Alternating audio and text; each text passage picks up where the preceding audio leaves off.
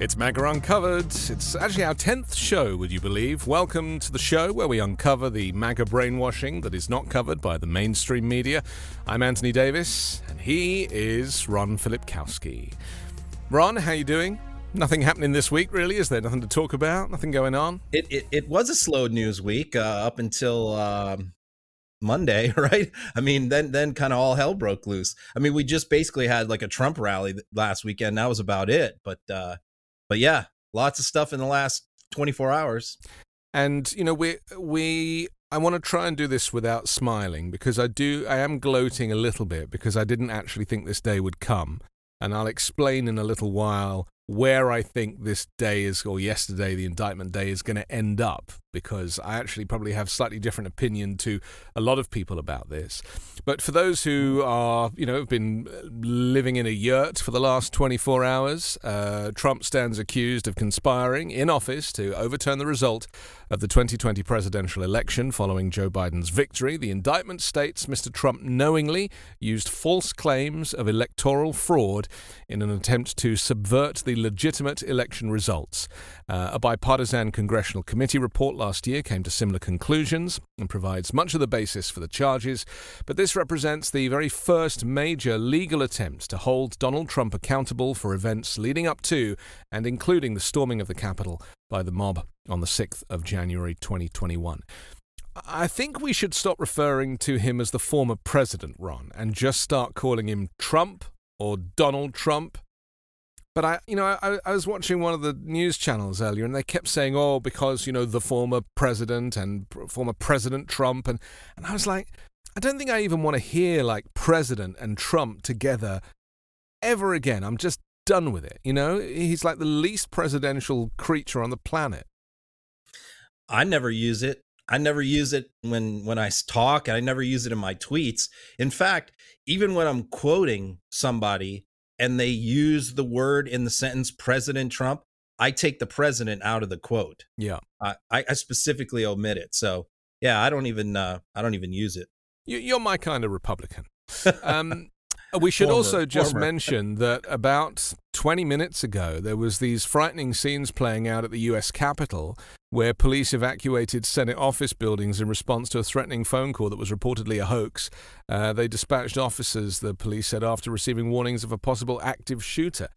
I mean, we spoke last week about the idea that, lone gunmen now, because of the political temperature, could actually take matters into their own hands. And obviously, hopefully this was a hoax. But still, it's a little frightening, isn't it? Because, as the walls close in on Donald Trump, he's claiming they're after you as well as after me, and that is going to have a knock-on effect.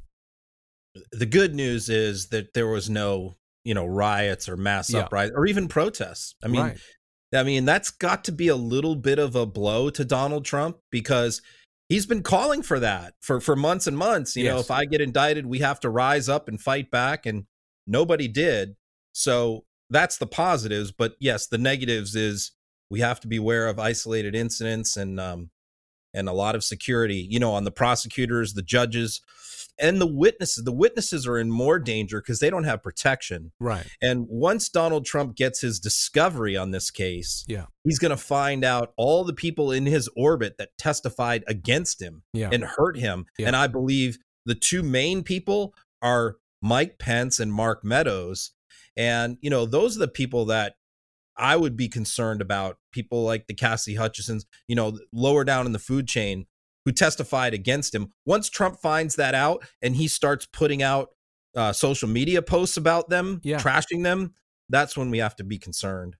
I want to read Trump's tweet that he put out, or his truth that he put out. I hate calling it a truth because, of course, it's actually a lie. It should be called Lies Social.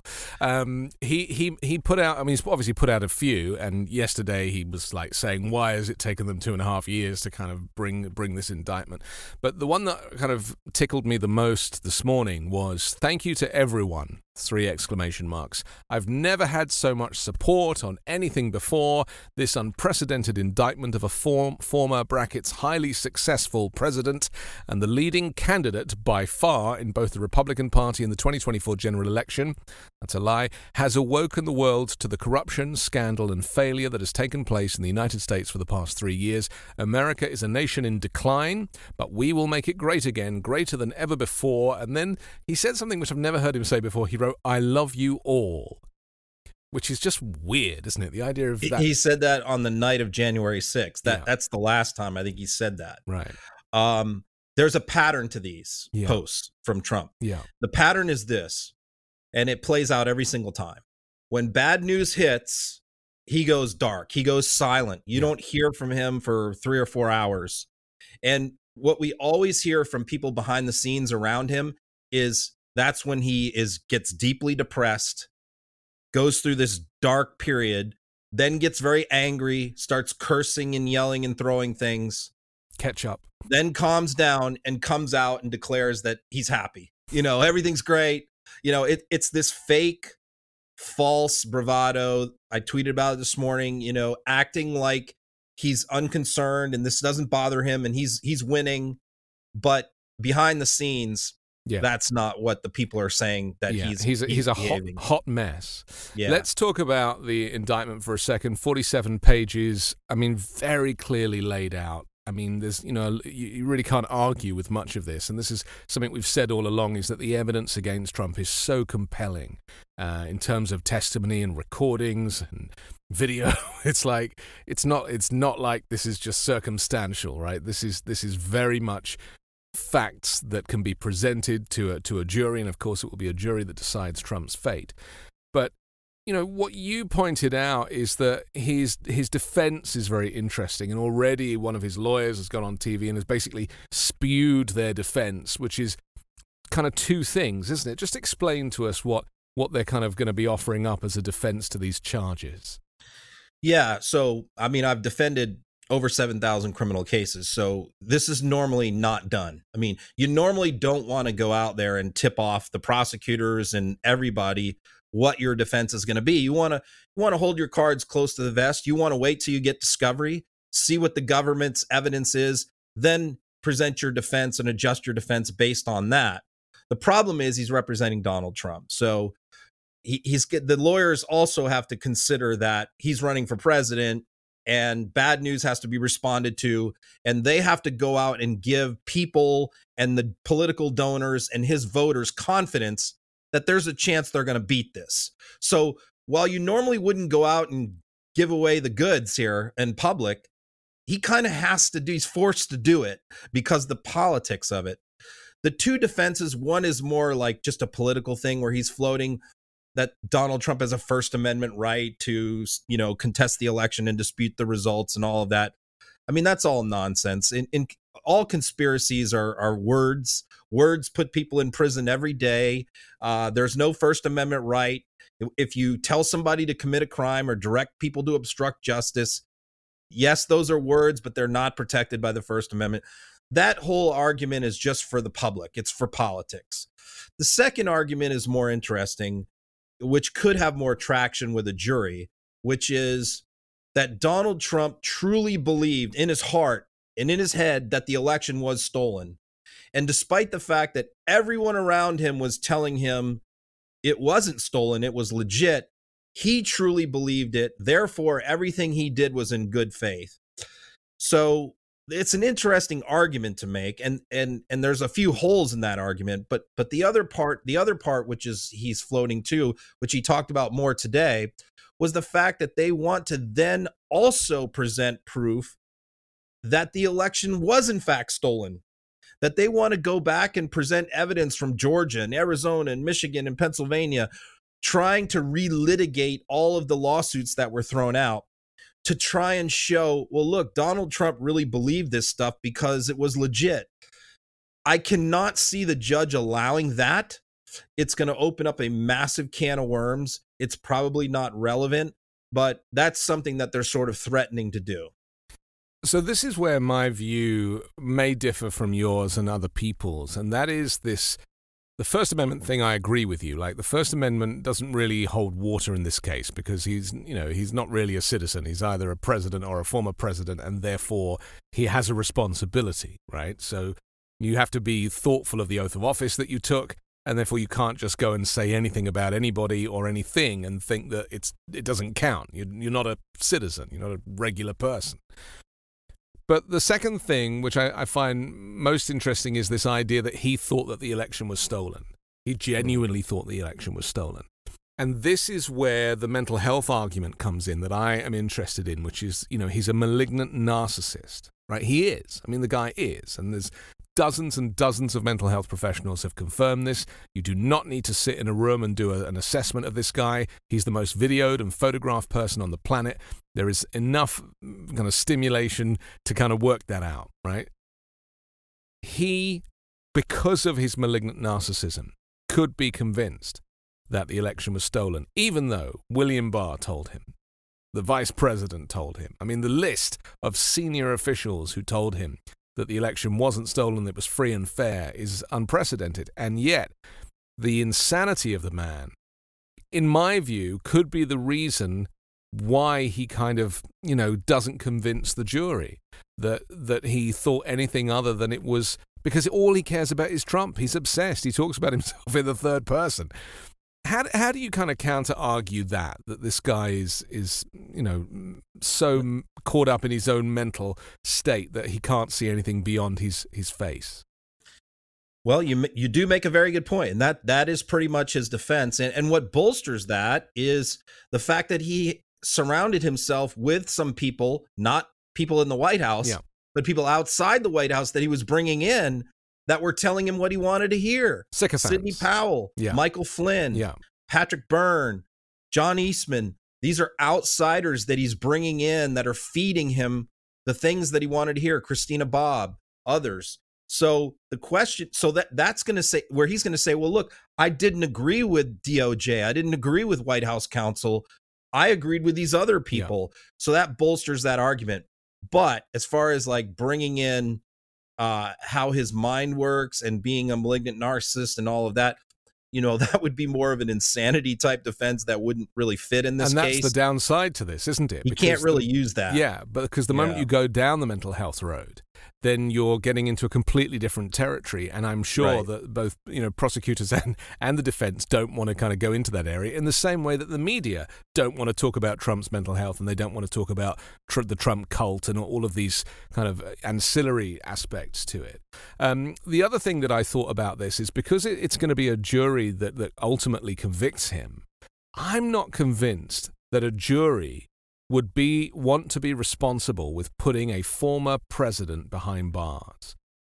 Just because of this inbuilt patriotism, the unprecedented nature of it, there's no precedent for it. What do you think about that? If this does ultimately boil down to a jury, I just can't see a jury, even with all the evidence. I think that there is too much kind of American culture like stacked against them. I think it's going to make it hard, but we're not talking about, putting Gerald Ford in prison. This is somebody who's despised by a huge percentage of the American population.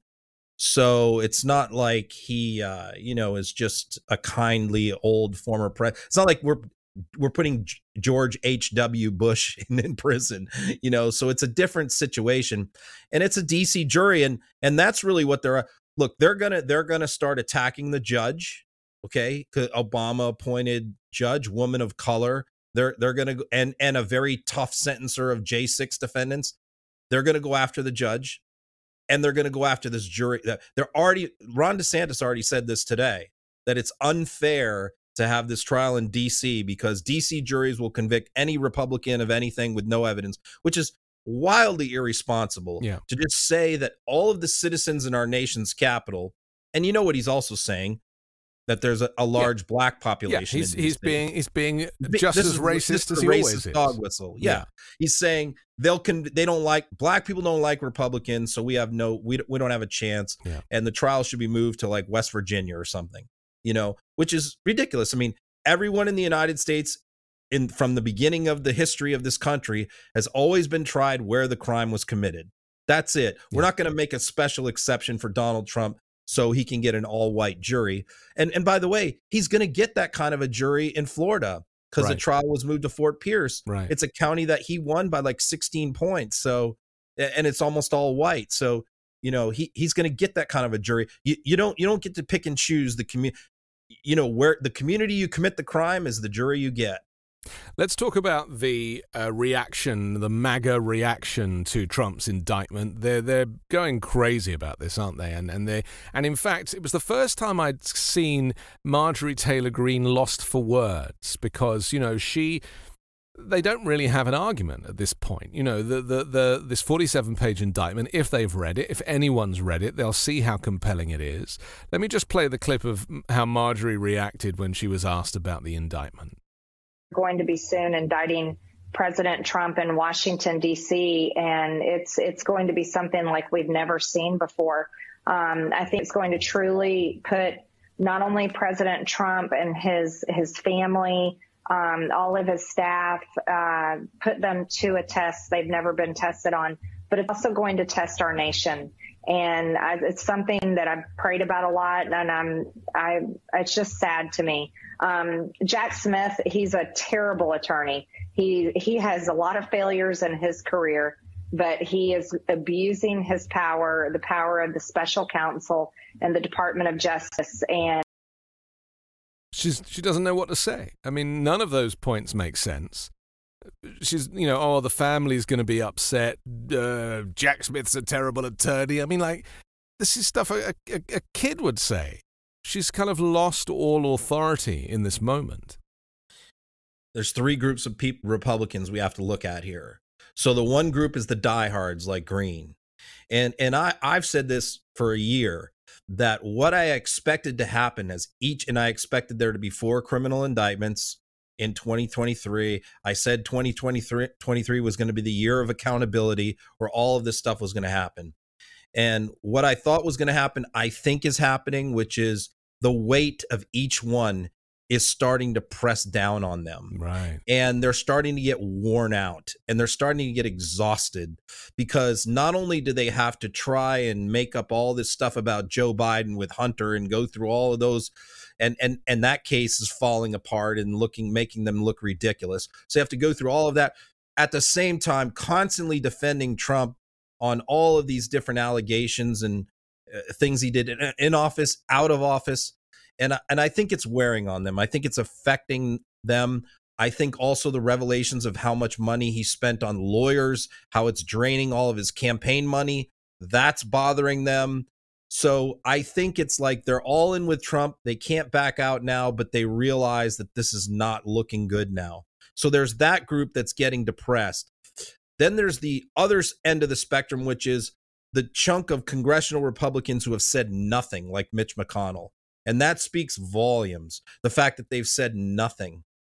You also have a tiny sliver of people like Mike Pence, of all people. Mike Pence has grown a pair. All of a sudden, Mike Pence is starting to speak up and fight back and condemn Trump. He's gotten a little bit brave in the last few days.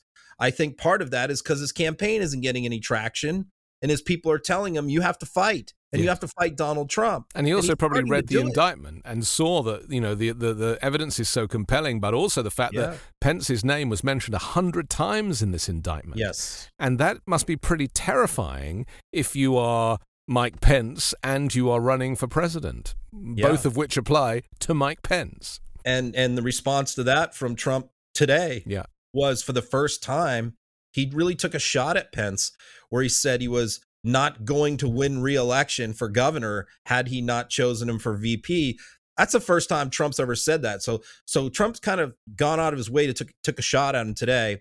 But I'm very encouraged. I was very upset with Pence for months and months and months, but last few days, very encouraged with what I'm hearing from Pence. And then there's that other group, which is just the worst group to me, which is a lot of the Republicans in Congress that are coming out. And I know that they don't like Trump, but, you know, people like Rubio and others, Daniel Webster, there's a few that are somewhat reasonable, intelligent Republicans. Like, they're not idiots. and they're out there, condemning this and spouting off all this nonsense. They're the most disappointing to me because they know what they're saying is a lie. Yeah. But they're saying it anyway. I feel slightly differently about Mike Pence. He talks in riddles, doesn't he? Like, he never actually completes a sentence. It's like a word salad with him. And I agree with you. I mean, that he actually did a piece to camera, or it was interviewed yesterday, and spoke for about 2.5 minutes. It was kind of impressive that he committed that much time to this subject, because he normally just does one sentence and then runs in the opposite direction. But I just wish he would be more explicit with his language. I just wish he would come out and say things directly. The closest we got with Mike Pence to, really kind of dealing with this matter yesterday was when he said that no president who puts himself ahead of the Constitution should be allowed to be the president of the United States. Well, again, I mean, he's not saying Trump's name, and he's just putting it out there, allowing everyone else to kind of work out what the hell he's talking about. That's who Mike Pence is. Hey, I had a dream, Ron. I actually dreamt that Trump got arrested and jailed, and, this is like in a year's time or something, and that DeSantis's campaign had collapsed, and Chris Christie was out of the race because he had a heart attack, and that Mike Pence ended up being the presidential candidate, and ended up being the kind of de facto leader of the Republicans. That was my dream. In reality, he probably should be. I mean, he's probably the only one, he doesn't have any personal baggage or scandal or, he's a true traditional conservative, evangelical. I said early on in his campaign, Mike Pence is the perfect candidate for a Republican primary in 1996, because he's the classic old school Republican who would probably be the favorite 10 years ago or 12 years ago. But isn't that where Republicans should take the party? They should take it back to that place. Of traditional conservatism. And Mike Pence, as we know, is the whitest man in America, both in terms of complexion and hair, and consequently, he's a perfect fit. I don't like Mike Pence. I think he's disgraceful personally, but I feel that, everyone praises him for doing his duty on the January 6th, and all he did was his job. Yeah. He didn't go above and beyond. He literally just did the bare minimum.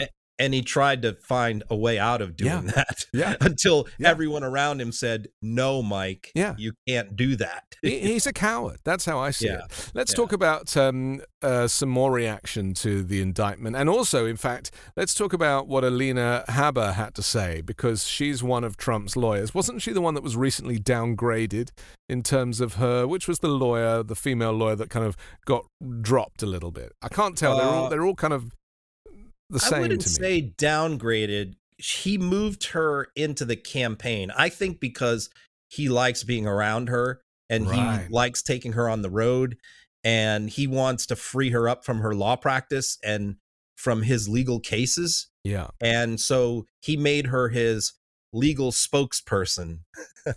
So not legal wife, but close enough. Yeah. Well, he seems to be spending more time with her lately than his own wife, hasn't been seen very much lately. Well, that's because Trump's married to his daughter. We all know that. Okay, let's look at this clip of Alina Habba trying to claim that $40 million in money that had been raised was suitably spent. Here it is. There's nothing illegal about this. And when you support the president, you support getting him into office. I think the one thing we can all agree on is they've weaponized the legal system to prevent him from getting into office. So the defense of the same, I don't see as problematic. And I know that legally it's not. And that's really all I'm going to say on that. But if you look at the numbers, I think it's just completely disgusting. But I also invite the public to look at the numbers that the DOJ is spending attacking President Trump. Yeah, so here's what's gross about that. Go on. A few things. Number one, she's getting a big chunk of that money, so she's defending her own salary.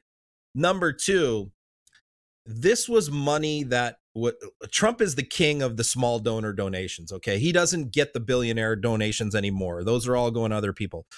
but he is very, very good. Nobody's better at getting those $25 recurring monthly donations out of people's Social Security checks. He robs the poor. Let's be clear. He literally does. Robs he the poor. them. Yeah. I think I saw the number he had over a 2-year span in 21 and 22, 700,000 different people sent him money. That's a massive number of people. No one else can come close to that. So these people are sending in their money, and they're thinking that this is the problem. He could have set up a legal defense fund like all of his other people have done. They all set up their legal defense funds and raised money that way. So he could have done that, but he didn't want to because he wouldn't have raised $40 million for his legal defense. I think a lot of those donors would have said, well, he can pay for his own lawyers. He's a billionaire, right?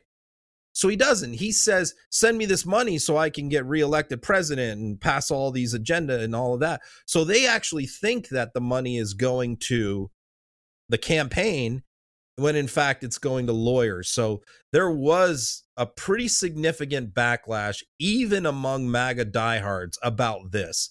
They did not like this revelation. And that's why I say it's not going to be one thing where the dam is going to break. It's this fraying of the carpet and losing people little bit at a time. This was another fray. This money going to lawyers really did not make MAGA happy. Now, am I right in saying that the RNC actually paid his legal fees until he announced his run for president? Is that right? Well, that's another interesting story because, he wanted to announce for president even earlier than he already did. He wanted to announce last summer. He wanted to get out in front of everything, but the Ronna McDaniel was so upset about that because she didn't want him taking all the air out of the balloon of the Senate candidates and the congressional candidates, which would have happened. Had Donald Trump gone out and declared for president, he would have sucked up all the oxygen right in the middle of the midterms. So she made a deal with him that if he promised not to announce until after the midterms, she would pay his legal bills. So that lasted until the midterms, and then that ended. It's so screwed up, isn't it? And then of this $40 billion, it turns out that there's also $108,000. Tell us where that was spent. Well, that went to Melania's hairdresser, who was listed as a consultant to the campaign. Yeah. Which in theory, I mean, she's got great hair. Yeah. I'm not going to take that away from Melania. She's got some beautiful hair. And, obviously that costs money, but $108,000 seems a bit much. Part of it was he got a year-end bonus, too, of like $2,500. It was paid in monthly installments. So here again, though, it's these people are sending in, mom and pop in these small towns all over America that don't have much money are sending it in because he's going to save the world. And it's going to this, French guy who's Melania's hairdresser. It's just gross. It's just disgusting.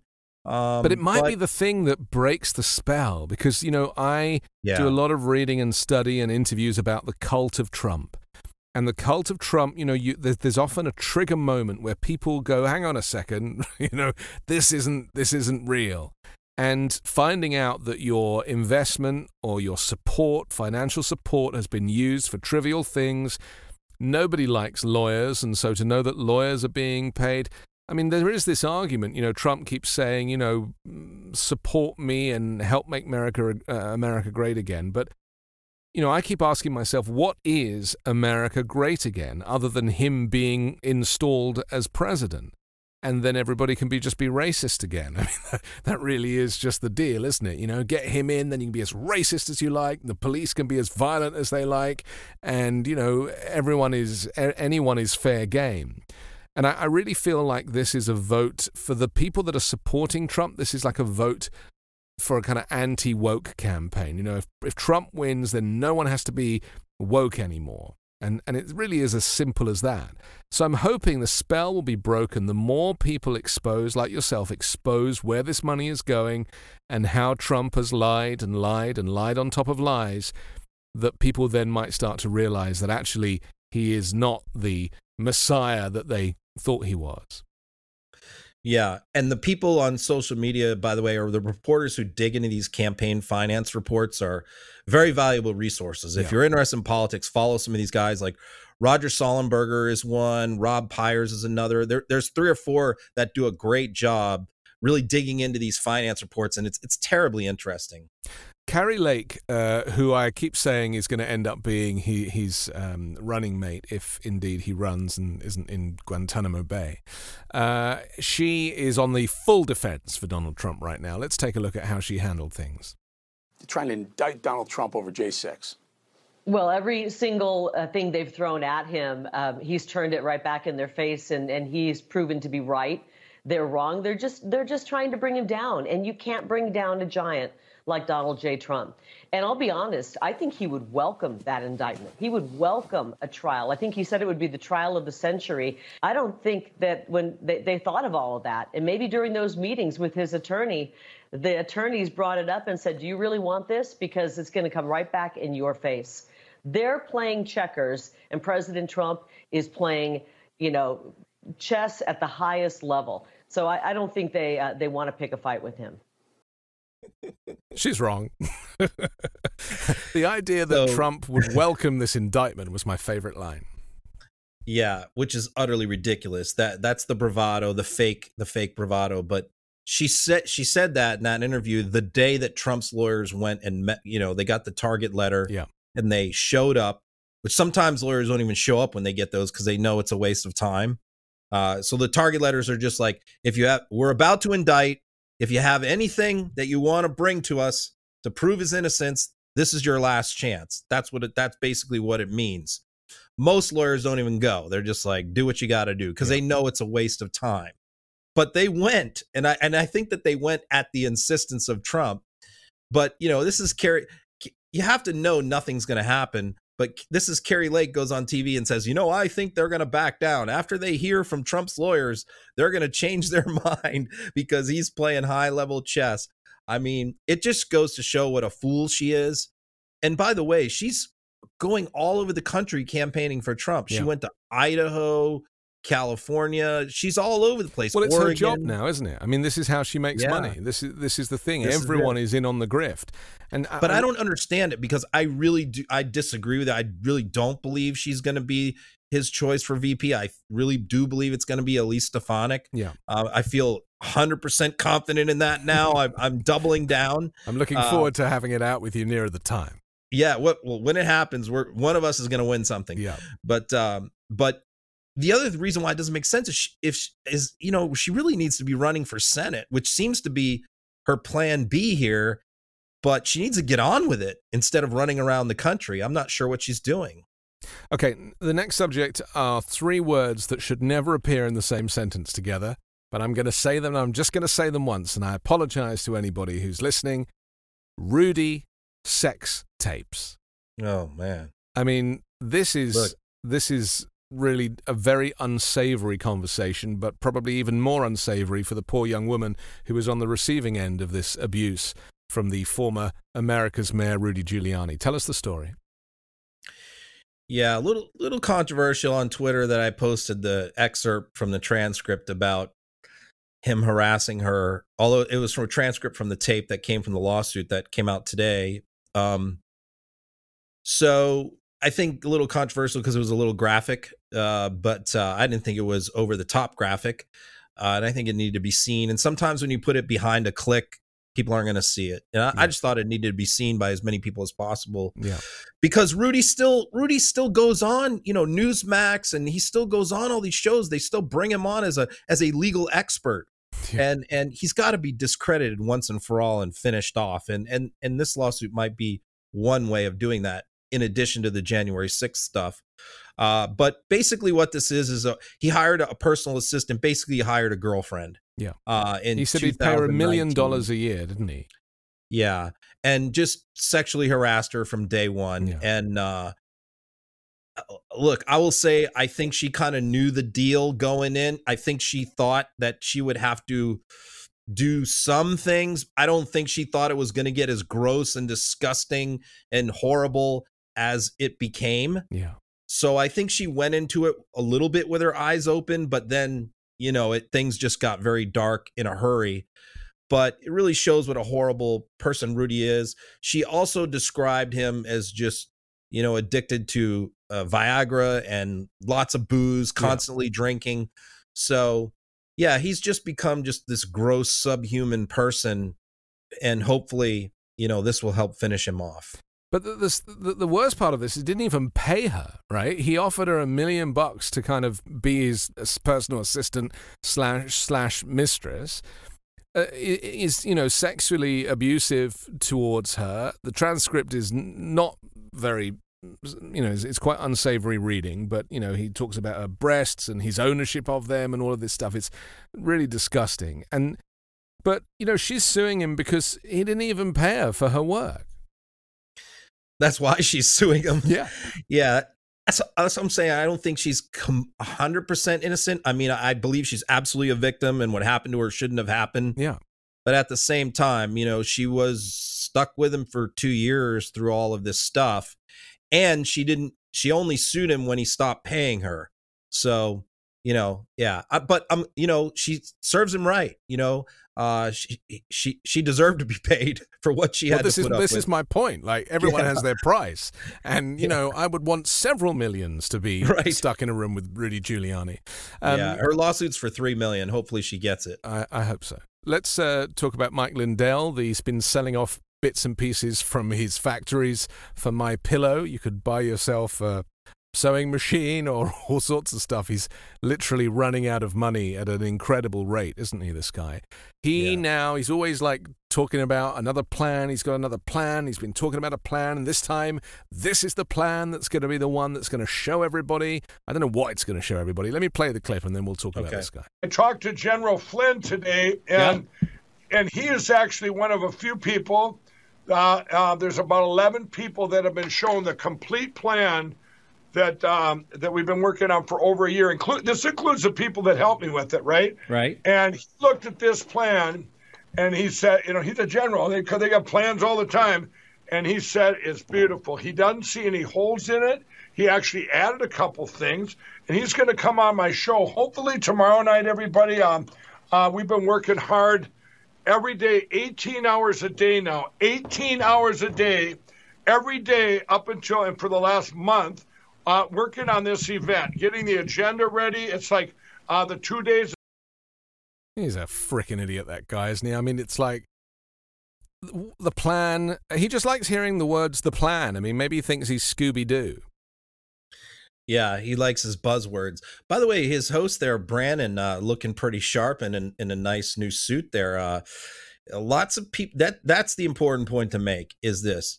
People do not realize, who don't do what I do following MAGA, the extent to which Mike Lindell finances so many of these horrible people, some of the worst people on the right in their ecosystem, on their YouTube channels, their propaganda channels, on Rumble, are financed by Lindell. Lindell is their chief sponsor. So Steve Bannon's show, you could go on and on. I could give you 20 shows where he's the sponsor. So if he goes away, they kind of lose their sugar daddy, really. So that's really why I'm hoping very much, and I stay on Lindell constantly, because I'm really hoping that, I feel terrible for the people, his employees in Minnesota that work for him, that they will be out of work, that he's doing this to them. But at the same time, he finances a lot of really dark, terrible people. So this thing that he's talking about, he's going to have another big symposium on August 17th and 18th, where really his thing now that he's kind of given up on reinstating Trump to the presidency right now, his new thing is he wants to have the same day voting, all paper ballots, national rules for the elections. Of course, it's never going to happen. It's ridiculous. But he says if he can't get 10 million people to watch this on the live stream, that he's basically says he's going to give up and it's not going to work. So he's not going to get 1 million. He's not even going to get close to that. So so maybe, hopefully, he will be bankrupt soon and he'll be out of our lives. I was thinking this idea of at what point do these people have their fill of this whole conversation? And in fact, I made a video reacting to that Marjorie Taylor Greene video that we saw earlier of her being furious and not really knowing what to say about this indictment, where I said at the end of the video, which we posted yesterday, I just said, it's enough now, Marjorie. Like, it's enough. Just stop now. And this is kind of what I want to say to all of these people who are just like on it the whole time, just lying and propaganda and, self-obsession and worshipping Trump, and it's just constant. And it's like, look, the guy tried to overturn the US election. He's being caught.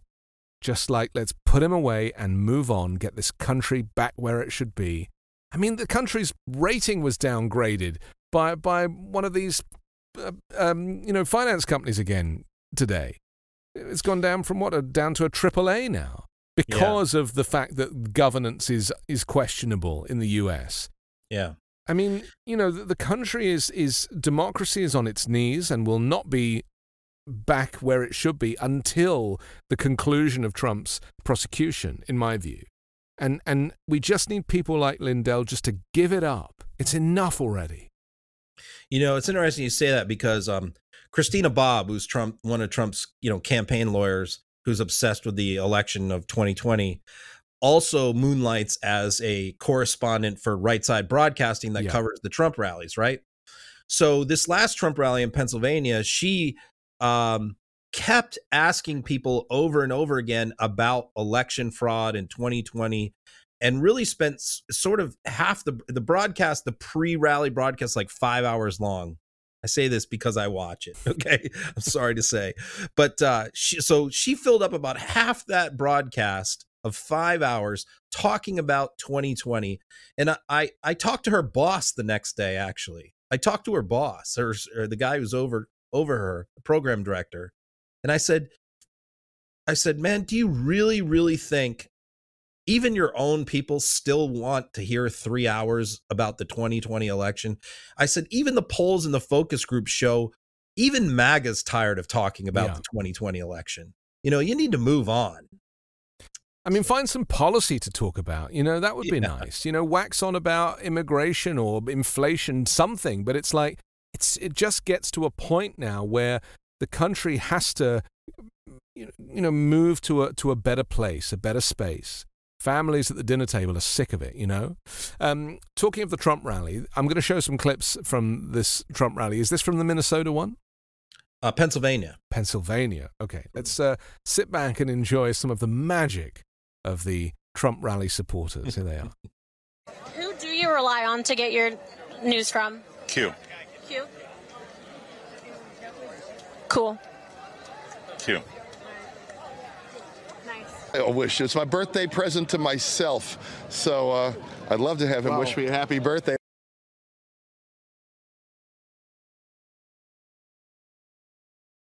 Not only does he part of us, he's part of us. He truly is, and the things that the liberals are putting his family through is horrendous. I am a huge Trump supporter, and I was just told yesterday that I was part of a cult, and I'm damn proud of it.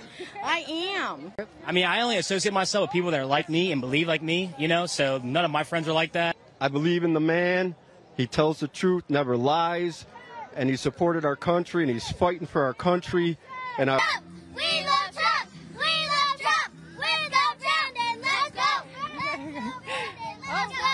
Let's go, Brandon! Let's go! Yes, gotta support the king. So what's more, the King Jesus than the King Trump? How about it, right? Exactly. You are so correct. Yes, King Jesus first and then King Trump. And even you're going to be taken, is it? We're going to be baby China. I think we've been sold off, and that they're going to take us over from the inside without throwing a shot. Watching the live stream that night or listening, and two of them came back and said they didn't want to certify, and it went dead for a few minutes, and then they came back and they certified. USA! USA! USA! USA! USA! They are doing it. We have the proof. We found the double voting. We've seen the algorithms. Our lead research guy in the New York audit had a peer paper published about his research and what he did. It's been published. It's been approved. It's facts. What? Disgrace, and so are all the left and the rhinos, the globalists. They kill them all. Yeah. Kill them all. I agree with you on that. Ma'am. Other people, these on both sides, they're in it for themselves, for their pocketbooks, for their power. Trump isn't one of them. Yeah. I think most importantly, I like his lower taxes and his Christian values that he stands for. his Christian values, of which we can list none. This is the America that loves Trump. Yeah, and these are my favorite things to do. This is why I spend 5 hours watching the pre-rally shows, is because I want all of America to see who the Trump supporters are. So when he brags about the people, all these people going to his rallies, I want to show the American people exactly who they are and what they think. These are people who, as the first guy said, they don't watch any news. They don't watch any network TV. They're very online. They're very conspiratorial. They have all kinds of theories. They believe, in these apocalyptic things. The world's going to end tomorrow. China's taking over. The communists are at the door. Brown people are invading. It's paranoia. It's fear. And he traffics in that. And let me tell you who also pays attention to these things: Donald Trump. Donald Trump listens to these interviews of these people. He hears what they say, and this is the feedback. This is the feedback thing, reverb, where they say something, he hears it, he uses it in his speech. So yeah, he understands these people very well. I think so do I, from having attended so many rallies and watched so many of these interviews. But I think it's very, very important for those moderate, reasonable, educated swing voters to see these people and to say to them, is this the team that you want to be on? Are these really the people you want to associate yourself with? Because when you become part of Team Trump, you become part of this. I have a slightly different view, which is that I actually feel really sorry for these people, because they have been grifted upon.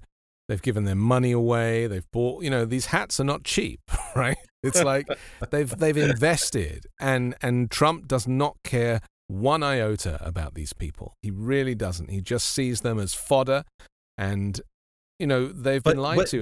Can I stop you right there? Because I want to ask you about this. The second guy, yes, who said he went to that rally, it's his 59th rally. Yeah. And he really hoped that Trump was going to wish him happy birthday during his speech. Yeah. When you said he doesn't care about them, but they think that he does. They think that he does. Yeah. But this is what Pam Hemphill said when I interviewed her a couple of weeks ago on the weekend show, the January 6th defendant. She said that the reason that she went up to the Capitol building on the 6th of January was because she was told that Trump would be there and there was a chance that she might get to meet him or see him. And, it's like, it's completely delusional. But there is this... this is what a cult is. This is why I keep bringing it back to the cult. And in that video, of course, there's that guy that says, there was a woman, wasn't it? They say I'm in a cult, and well, if I am, then that's great. They want to be in the cult. So many people show up at these rallies, Anthony, who with memorabilia and things that they think that they are going to get to meet him. Yeah. They have things that they want to show him, that they've written about him. Right. They bring paintings that they've painted of him. It's like the Pope, isn't it? It's like when the Pope gets in the Pope-mobile and does that thing and touches a few hands and people feel blessed.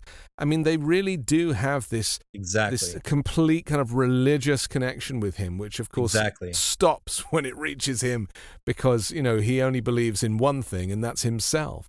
All right, let's talk about Ron DeSantis, who, we've mentioned on the show already that his campaign is taking a bit of a nosedive. He's got rid of a whole bunch of campaign staff, trying to reduce his costs after spending too much money. He got into a bit of an altercation about what he said about slavery. This is to do with the curriculum in Florida and suggesting that slaves must have learned skills as slaves. Just tell us the context before I show the video. The context and the politics of this are incredibly interesting to me in a study of why DeSantis is failing, which is, the curriculum that comes out in Florida, the African-American studies curriculum, talks about the fact everybody knows this part of the story, that it said that slavery, people learned skills in slavery that they were able to use to benefit them when they were free. Yeah. But so DeSantis has had a lot of these moments over the last 5 or 6 years. But the thing is that the right wingers always had his back, and people in Congress always had his back and always defended him staunchly online, in Congress, in the media, always defended him. But now he's lost all of that. No one defends him. And everybody on the right, all the Trump supporters are looking for any reason to attack him. So when this came out, he was surprised that when he got in a little tiff with Disney, all the Trump people sided with Disney. Trump sided with Disney. And that shocked DeSantis. DeSantis did not see that coming at all. So he's lost his support system. And on this one, what happens? Two of the most prominent black Republicans in Congress, Tim Scott and Byron Donalds, both came out and said that they agreed with Kamala Harris's criticisms of this curriculum. DeSantis couldn't believe it that his fellow conservatives, black conservatives, are siding with Kamala Harris against him. This is what makes this campaign so much fun for me as a Floridian who have suffered under Ron DeSantis, to see him just hung out to dry and all on his own with people in his own party attacking him is just too delicious for me. Here it is. What do you think about what Tim Scott said? You know, I think part of the reason our country has struggled is because D.C. Republicans all too often accept false narratives, accept lies that are perpetrated by the left, and to, accept the lie that Kamala Harris has been perpetrating even when that has been debunked. That's not the way you do it. The way you do it, the way you lead, is to fight back against the lies, is to speak the truth. So I'm here defending my state of Florida against false accusations and against lies, and we're going to continue to speak the truth. It all kind of adds up, doesn't it? Because, my first real knowledge of Ron DeSantis doing his thing in Florida was when he refused to condemn those Nazi rallies that were taking place. And, he was asked point blank, a little bit like that interview, why won't you condemn these Nazi, real proper Nazi rallies with swastikas and everything? These people weren't hiding their allegiance. And he just dodged the question. And it's a bit like Trump's relationship with the Proud Boys and the Oath Keepers and these far-right groups. It's like any support is fair game to them. They need support. They're desperate for support. And so they'll just involve and welcome anybody, no matter how extreme their views. And it suggests to me that actually Ron DeSantis, as an individual, holds pretty far-right, racist and white supremacist views himself. He does. But, it doesn't bother Ron DeSantis when the media attacks him, or Biden or Kamala Harris or, a Democrat in Congress attacks him. That doesn't bother Ron DeSantis. But what really, really gets under his skin is when another Republican goes after him. And so when he tried, and I can tell you what he said right there, the Republican went absolutely nuts. You criticize Tim Scott, who's, even though they're not going to necessarily vote for him president, all Republicans love Tim Scott. Then he says, he calls Byron Donalds, like, what do you call him? Like a DC swamp creature? Yeah. Byron Donalds is like in his first or second term in Congress. He's a Florida congressman. He's barely spent any time in DC. So, to refer to him as like a DC, the atmospheric, they're black Republicans, and this is about slavery. He's a Florida congressman. There's just nothing good about this fight for Ron DeSantis. Yeah. And yet he keeps bringing it up himself, and he keeps talking about it when he should be running away from this issue as fast as possible. Let's talk about what's been going on these congressional committees and investigating Hunter Biden. James Comer, of course, is at the center of this, who's the Republican on the committee who has been trying to find witnesses. There's a witness. He's coming soon. He's coming tomorrow. Maybe he'll come the day after. The guy never shows up. Then it turns out the guy's like a Chinese spy and he's being done for something else. And so Comer is like having to invent a whole new hoax for Hunter Biden to draw, to distract people from the indictment of Trump and everything else. Is that it in a nutshell? Tell me a little more detail if I've missed anything out there. It's it's a mess, isn't it? It's very, very rare that these guys really, really, truly make me mad. I very rarely get like where I lose my cool. This was one of those times on Sunday. I get really upset anytime I hear the January 6th testimony and stuff like that. Yeah. That makes me very upset more than anything else. Emotionally, I get just pissed off, So that's one thing. I think the last time, though, I was this mad on a weekend was when they prank called Biden and Jill Biden on Christmas. They had the prank caller call in and say, "Let's go, Brandon." That one got me pretty upset. So upset, I spent that night tracking that caller down in Oregon and outing him, his name. And of course, I got attacked for doxing the guy, but I found the guy. Okay, I tracked him down through his son's Pokemon card collection is how I found him. That's a long story. You've got some skills. I don't know how you do this. It's a long story. How you have the time for this stuff, Ron. It's a long story, but that's for another day. Yeah. But this one made me mad because Comer went on, Maria's show, Bartiromo, on Sunday morning and claimed that, DOJ was trying to threaten his witness into not testifying, Devin Archer, on Monday. And it was a complete fabrication. It was a complete lie. What happened is Archer, who was convicted of fraud almost 2 years ago, appealed, just like Steve Bannon is doing, appealed. The judge didn't make him he sentenced him already to a year in prison, didn't make him go in, let him stay out during his appeal. That's gone on for 2 years. His appeal was just decided. The appellate court last week sent the order to the trial court saying the appeal is denied. So it's time for him to turn himself in, right? So DOJ contacts his lawyers and says, "Hey, can we agree on a date in the future when he's going to turn himself in?" His lawyers, slow played it. They just stalled. They said, no, we're exploring other legal options. All nonsense. So DOJ filed a motion with the court on Saturday saying, look, this appeal is denied. He's not willing to agree to turn himself in. We need to schedule a date for him to turn himself in the future. So they took that letter and went crazy. This huge firestorm all day on Sunday on social media. The DOJ is threatening to arrest our witness, on Sunday, which was a complete lie. So, yeah, I spent like all day Sunday just debunking, attacking, and all the usual suspects got involved: Gates, Green, Boebert, Ted Cruz, Rand Paul. It was all a lie. Okay, let's see James Comer doing his putting on a show. Here it is. First, let me get to this breaking news. I have in my hand a letter from the Department of Justice that was sent to the Southern District of New York on Saturday. By the way, Devin Archer is testifying on Monday. Do you usually see the DOJ send letters like this out on a Saturday? Never. This is the first time I've ever heard of the Department of Justice doing anything on a Saturday. So what is this letter? Can you walk us through it? The government is apprising the court of the status of Devin Archer's appeal of his judgment of conviction, and they request that the court set a surrender date for the defendant to report to a facility. Please walk us through what this letter says. Yeah, the letter from the Department of Justice is trying to nudge the judge to go ahead and sentence Devin Archer for something unrelated to what we're going to be talking to him about tomorrow.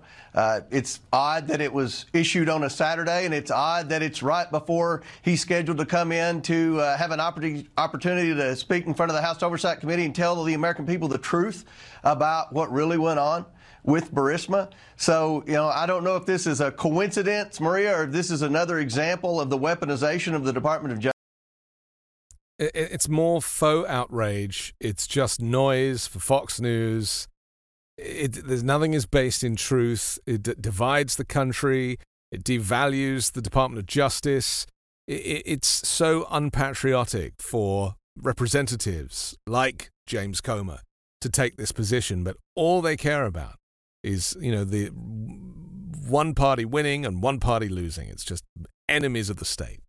Scoring political points. Yeah. And, maybe it was a little clumsy for DOJ to do. And by the way, federal prosecutors work on weekends. They e-file things on weekends. Comer's full of crap on that. That's just nonsense. But yeah, I mean, they probably should have waited. It probably wasn't the politically smartest thing to do, but it was kind of a routine thing. It really wasn't a big deal. No. But of course, Republicans made it a big deal. And they will use anything, literally anything that could look like, to the untrained eye, that there's something going on. They create a conspiracy. And let's be honest, conspiracy really should be the word of the decade, because, that everything, right, including UFOs, which have somehow made it into the news in the last few weeks as well. It's like, truth and facts are, things that let us know which way is up. We need to have some equilibrium in life. We need to. That's why we wear a watch, right? So we know what time of day it is. We know that the sun rises, and then we see the moon in the evening, and we're like, yeah, okay, this is a day. These guys. Yeah, I'll say one more thing about that too, because this is the rapid response stuff, which the Democrats don't have and Republicans are quite good at, is also frustrating to me, because as I'm watching this build and members of Congress are chiming in, Gates, Green, Boebert, Cruz, Rand Paul, one after the other, Kevin McCarthy, Democrats were silent. Right. There was nobody. I was the only one out there pushing back. Finally, Dan Goldman did, and Dan Goldman follows me on Twitter. I don't know if he saw all the stuff I was putting out, but finally he chimed in, and he's the one who showed up at the deposition and really saved the day for Democrats. But, I'm a little frustrated that all of these Republicans were out there lying all day Sunday, putting that stuff out there. And, it seemed like Dan Goldman was the only Democrat out there pushing back. There needs to be a kind of do a better job. Yeah, a war room where you can deal with this stuff, because, their whole point, the whole Republican conspiracy machine is significant, and yes. Bannon's at the heart of this, and they love it. They put it out there and they watch it burn. And it's so frustrating to me, because it means that people don't know where to look. They're bombarded with information.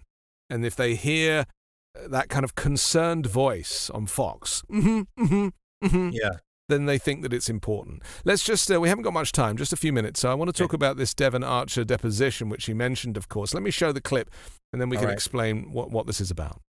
Like most of the time, now President Biden didn't even know who the people he was at dinner. He was just asked to say hello.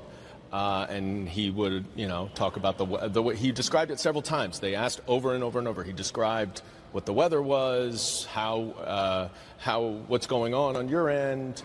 The witness was very, very consistent that none of those conversations ever had to do with any business dealings or transactions. They were purely what he called casual conversations. Joe Biden's not an idiot. He's not going to talk on speakerphone about official secrets to his son, who is phoning him 20 times over 10 years just to prove that he's the, Joe Biden's son. And who wouldn't take their son's phone call? I mean, this really blew up this whole investigation, didn't it? Yeah, I'm very pleased now. I think that the Democratic Party on Hunter Biden is now where I have been at for a couple years, because I saw all this laptop stuff years ago. Yeah. And it was always my position that Hunter Biden is not a good guy. Hunter Biden was a hardcore drug addict who did a lot of bad stuff, who used his father's name and traded upon his father's name and his position to get money improperly. And he shouldn't have done it. And he did it, I think, because of his drug abuse habit. And he actually has imperiled our democracy because of Hunter Biden's conduct, because he put his dad, who is integral to helping us defeat Trump, he put his dad in jeopardy politically with what he did by putting him on the phone call.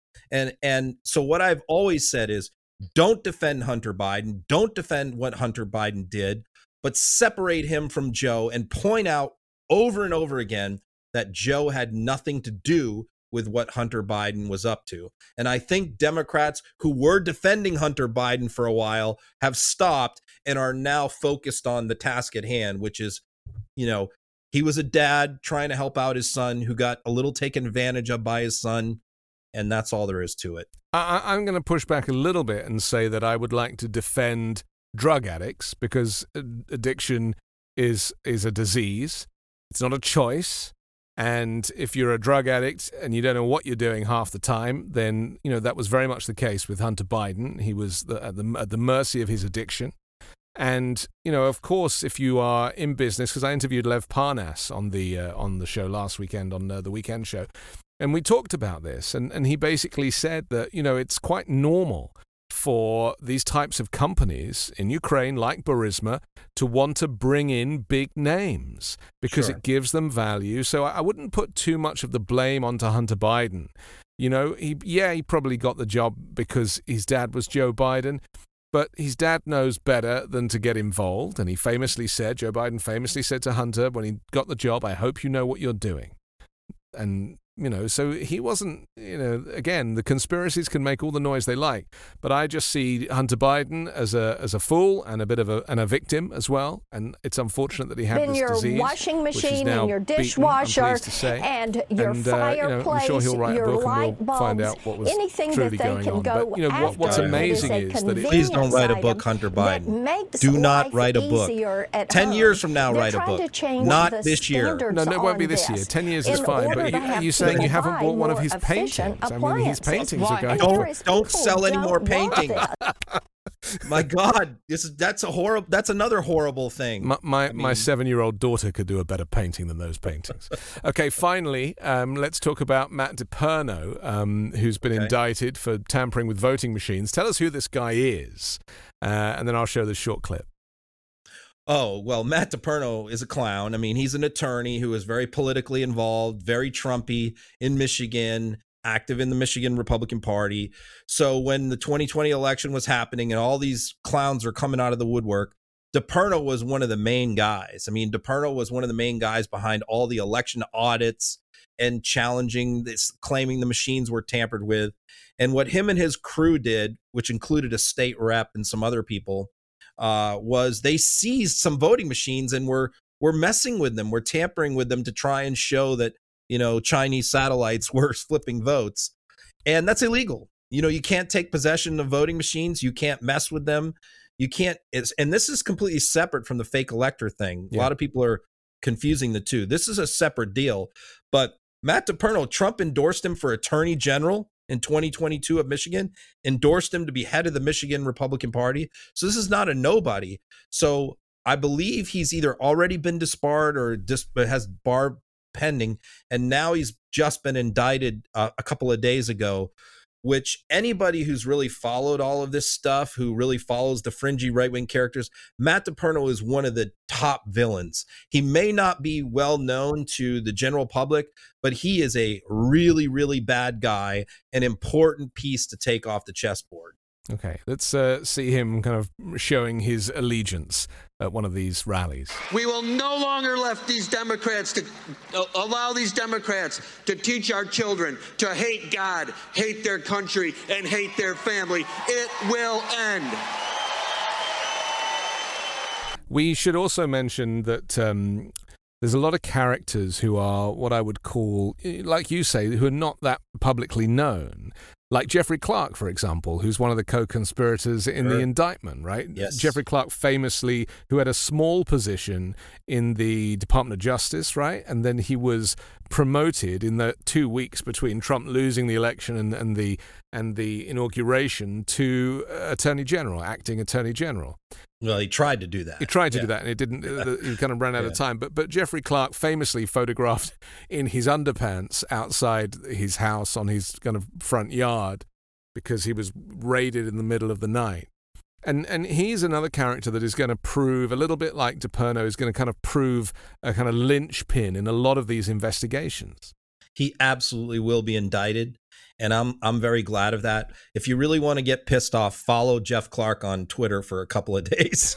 He's just an annoying SOB, and I will be very happy to see him in handcuffs. I'm amazed that the guy's still tweeting. You would have thought that after all of this drama that he would crawl under a rock. He didn't for about 2 years, and then he just started. And he runs his mouth plenty. But he's clearly one of the unindicted co-conspirators here who is about to be indicted. Just before we finish, any ideas who the sixth person is? No one seems to have worked it out yet. Yeah, Boris Efestein. Who got it? Jonathan Swan from the New York Times figured it out. Did he? Yeah, I think it's going to be Boris, who is like Peter Navarro's wingman on the Green Bay sweep thing. who's always on Steve Bannon's show. Yeah, it looks like it's old Boris. Interesting. Okay. That's all we have time for on this edition of MAGA Uncovered. I'm Anthony Davis, and that's Ron Filipkowski. You can follow him on Twitter, but not Threads. I'm on Twitter and Threads at The Anthony Davis. We'll come back next week and do it again. You can catch me on the 5 Minute News podcast every morning, where you get to hear me telling you what's going on around the world each morning for 5 minutes. And then, of course, this Sunday, we have a very special episode of The Weekend Show. Join us next week at the same time. Ron, thank you, and have yourself a great week.